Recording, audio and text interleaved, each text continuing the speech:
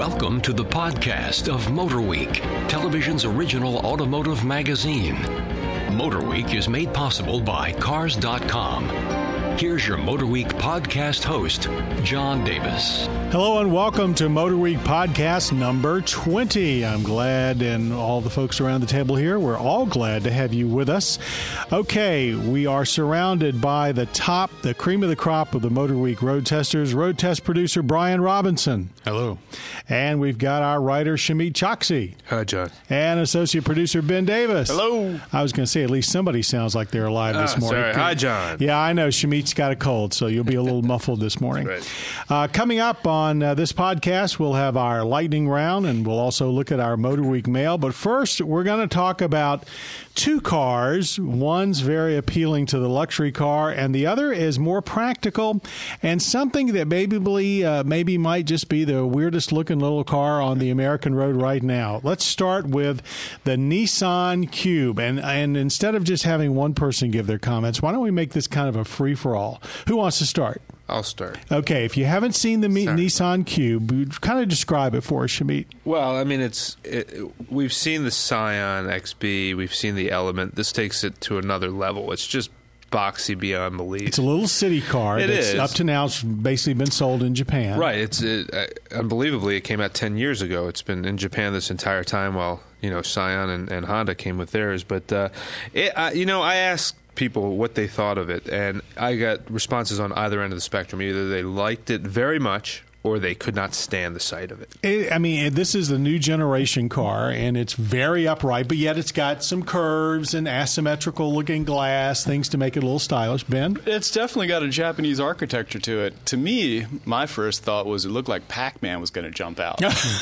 And he was holding some power pellets in the very back. Looked like a video game car to me. But when I was driving around, I found that I got the most reaction from the more older, bohemian kind of crowd that was still driving the Volvo 242 wagon and thought it was awesome just because it was so square, unique, and just way off the beaten path. And it was something that they might be interested in. So it is a box. It was interesting. On the highway, though, I found it to be a little rough over the highway joints. Yeah. Anybody else have a? Yeah, I've driven it. It's cool. It makes me feel very old. Just the styling of it. Makes you feel old. I mean, I'm not an old guy, but I kind of feel like a creepy old dude cruising through college campuses or something. I'm somewhere where I don't belong, and everyone's kind of giving me the look like, "Hey, what are you doing here in this car?" But it's okay to drive. It's certainly a perfect city car. Easy to park, easy to maneuver, easy to drive. I hear what Brian's saying, that it is conspicuous. Like you feel like you're out there like a sore thumb. Yeah. Ben, you're closer to the age group that the car was aimed at. Yeah, Ben, you're the youngest. How did you like driving? I thought I was the same age as all you guys. No, but young by heart. That's true. I felt really strange driving it too. I just felt like it kind of made me feel like it felt like a Halloween car to me. Like I wanted to dress the part of the car. I just wanted to dress as awkwardly as I possibly could and drive around this thing just to see how many people looked at me. I can see why it appeals to, younger buyers that want something different, want something stylish, they want something they could add parts to and make unique. It's a cool Do you car. think it'll start the same kind of cult that the Scion XB did? I think it has a potential for that. I mean, it's certainly very practical too, and we're forgetting that. It's got a ton of room inside. I mean, it's the Cube by definition is the most efficient geometric shape, and this thing really takes advantage of that. I mean, the rear seats fold down. It's got a large door on the back that you open to load stuff. You sit very high. What's with the fuzzy shag rug on the dash? Is that for the phone? I was trying to figure that out. I was going to try to put a turntable in there and scratch on my way down the highway. This, I know what it's for. It's to hold things like phones and so forth. But, I mean, that's the thing that strikes you when you get in. Here's this leftover from the 60s shag rug sitting on top of the dash. If you peel the rug up and look at the label underneath, it says don't put anything on it. It's not intended to have anything. No, and I had a phone on on it, and if you take a corner too fast, that phone goes flying. So I think it's just for decoration. Just for decoration. Right. Interesting. We'll probably get some letters on that one of uses for the shag rug inside the Cube. Mm-hmm. Okay, let's move. Interesting. Well, it's kind of small, Brian. Vacuum cleaner salesman special. It's a soil sample. Next up, a car that actually two cars, a sedan and a coupe that's gotten a lot of play already in the press, and I know that Brian Robinson has been very impressed with it, and that's the Mercedes-Benz E-Class, the new generation. Fill us in. Yeah, obviously this is kind of their most important car. You know, obviously it's not their flagship like the S-Class or any of those. That's certainly not their entry-level model. It's what everyone thinks of when they think of Mercedes sedan, the E-Class. I'm sure in this country it's their volume car. Ninth generation, I heard. Ninth? In a commercial. Ninth, right. Yeah. But it's all about the technology. You know, obviously styling's an important part, but it's got more technology than even their flagship S-Class. Everything you could think of. I mean, it really does seem to have all the safety features and comfort features, at least available, that you can get on the S-Class, plus a couple of new ones. Yeah, I think the newest thing is keeping awake assist or something like that. Yeah. Wake assist, I think. And it basically monitors all the functions, and it can tell, you know, if you haven't pressed a button in a while, or, you know, if you haven't adjusted your speed in a while, that you might be, you know, getting drowsy. So between that and the lane keep assist, you know, it monitors how you're positioning the car in the lane. If you start to wander around a little bit, it kind of beeps at you and yells at you like, hey, you know, wake up. Yeah, that's becoming fairly common. I was struck by the styling, both pro and con. You know, they've done away with the oval headlights. They've now got sort of angular-like headlights again. And so the front end is a little, I mean, the grille still is Mercedes, but the light treatment is certainly different. The rear, though, is bland to me, at least on the sedan. It just didn't look like it's had this much character in the past. Well, I don't know if they would agree with you on that or not. I'm sure they probably wouldn't. I think they definitely tried to make it, you know, less conservative and, you know, a little more stylish. The front end, I think, is pretty interesting looking. It's and along the side, they've got a lot more in the way of body creases and character lines than they've used to have, especially with the rear wheels. On the tech end, did they have the where did you drive this, Brian? In Germany. Okay. Yeah. So did they have the dual nav interface where the passenger can watch, say, a movie and the driver would watch the nav screen? Yeah, in Europe, I don't know if that's no, going you to be can't. in our... I don't think that's not going to come here. No. Yeah. But they've got a... Although probably somebody will retrofit their car to have it. They've got the nav screen, but then they've also got a big screen in the gauge cluster. And you can send stuff back and forth between the two. Right, the S-Class had that too, but I didn't know if that made its way down right. And I really like that feature because really the Chrysler Pacifica was the only other vehicle that ever had the nav screen inside the gauge cluster, and I thought it made perfect sense because you didn't have to look away from the gauges in the road basically to see something on the nav. I remember system. You were the president of that fan club. You talked about that all the time. But it didn't catch on. I mean, it was kind of like a blip on the radar, but then so was the vehicle itself. But just like previous E-Classes, you got a V6 and a V8 you can choose from. All-wheel drive, optional in the V6. And there's a 50-state diesel coming. Yeah, in about a year. What about the coupe? Any big differences between the coupe and the sedan besides the body style? I haven't driven the coupe yet, but from what I hear, they're very similar. It looks a little sportier. I'm wondering, what about the driving experience of the E-Class? Did you find that, I mean, traditionally the BMW 3 Series has been considered sportier than the Mercedes E-Class. You think that's continued? Yeah, I think it's continued. I think they maybe bridged the gap a little bit. It's certainly not a boring car to drive, and there's different packages, different suspension tunings you can get. So you can get a super soft ride. It's a heavy car. Yeah, I mean they added a couple hundred pounds, I think, to the body structure. Yeah, and it feels, I wouldn't say it feels that built like to it's last. heavier, but Built to last. It just feels substantial and solid. It feels like it's a car that's going to last forever. Did they say anything about a hybrid of this coming out? I think there's a diesel hybrid that they're working on. Right, I think that's way down the road. I don't think that's anything. Right. At this point, the next hybrid, I guess, is going to be in the people movers in the ML class that they've got.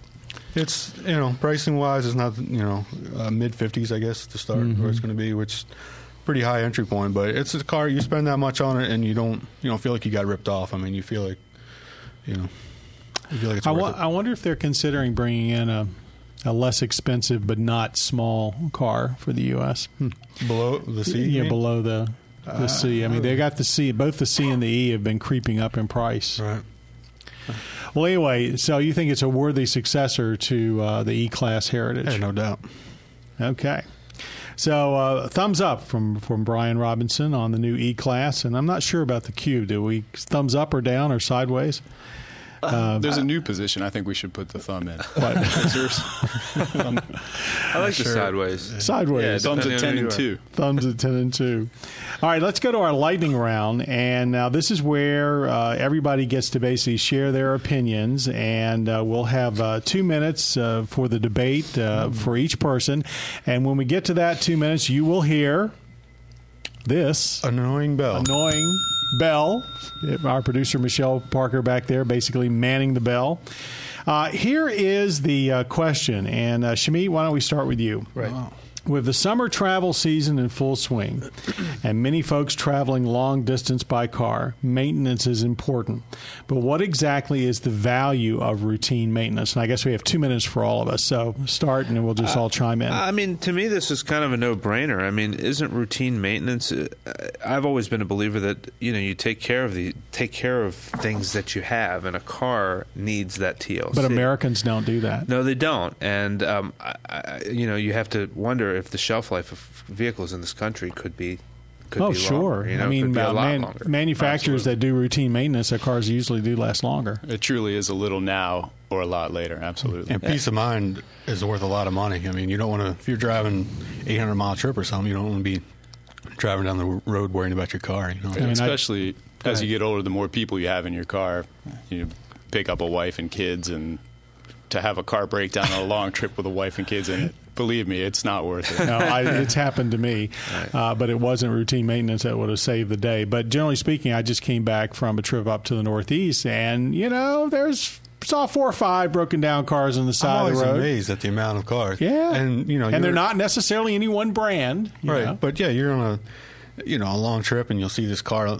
alongside the interstate, and you're like, what made that guy think that he could drive that car? Right. However many hundreds of miles that he's trying to drive that thing. Right. And you see the family standing there, and, basically, at least today with cell phones, you can probably get some help, but often you see somebody with a gas can or something, or an oil, some kind of a container walking in the wrong direction towards a non-existent more exit. Expensive than it ever has been, too, to get hooked up and towed somewhere. Oh, I bet it is. Now, if you're going on a long trip, spend the time and the money to get the car looked at beforehand. And there's the bell, and aptly timed. Okay, let's go on now to our Motor Week mailbag. And if you have a question that you'd like to have answered on a podcast, go to our website at www.motorweek.org, or you can also go to pbs.org/motorweek. You can submit your question. If chosen, you will receive a free Motor Week T-shirt. We won't even make you pay for handling, right? Very nice. Okay. Wow. No, we're not going to make you pay for handling. Here's our question, and this one's from Sal. Are those tire sprays to make the tires look glossy and wet harmful to the tires?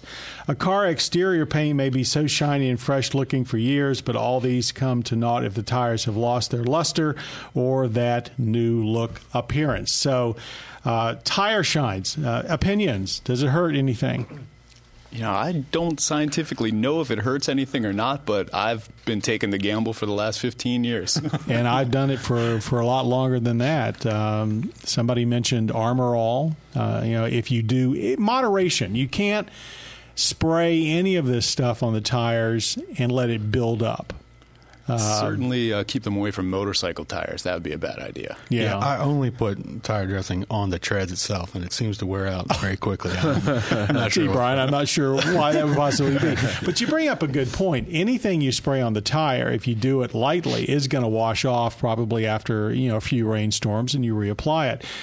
But you don't want, someone mentioned before we started the podcast, you don't want that buildup. The old tire blacks used to turn brown. Yeah, after a while you see cars that their tires aren't even black anymore. I remember I had a friend of mine had a Corvette, and he had just put so much of this stuff on the tires, and it was a maroon car with brown tires. It was very odd looking. But that's just a cosmetic thing. Certainly no safety.